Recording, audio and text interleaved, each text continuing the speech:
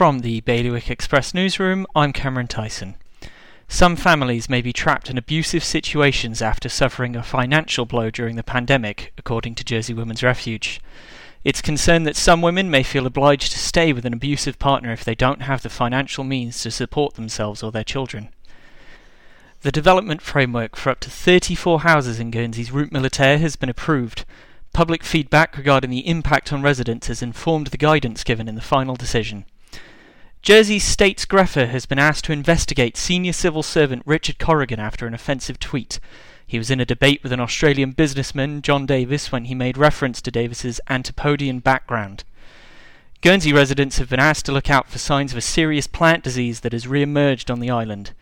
Plants that have taken on a scorched appearance may have contracted fire blight, with young shoots considered to be highly susceptible.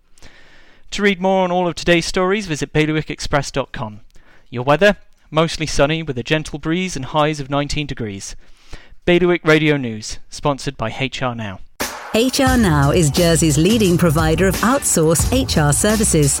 It's their guiding principle to deliver HR solutions that are fully compliant, creative and commercially focused. HR Now, your one-stop shop for anything HR related. See hrnow.je.